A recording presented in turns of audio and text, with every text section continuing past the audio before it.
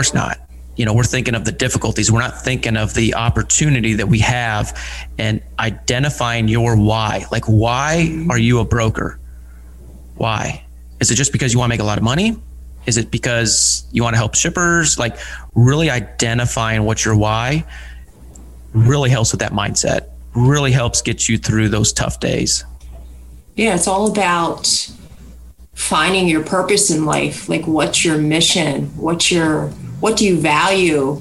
And how do you prioritize your time too, which I know we're also going to get into.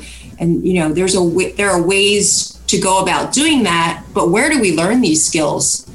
Just like mindfulness. That's not something, I don't know if you've ever learned, like through our educational journey, and then life happens and you have all these responsibilities, and how do you prioritize, your time, and how do you manage the stress when it hits the fan and you don't know which way to go, and you have 3 big decisions you have to make that are going to impact different aspects of your life, and the stress and anxiety, and then our ego, that self-determination to be the best at everything, and that's really hard to do if we really break our life down.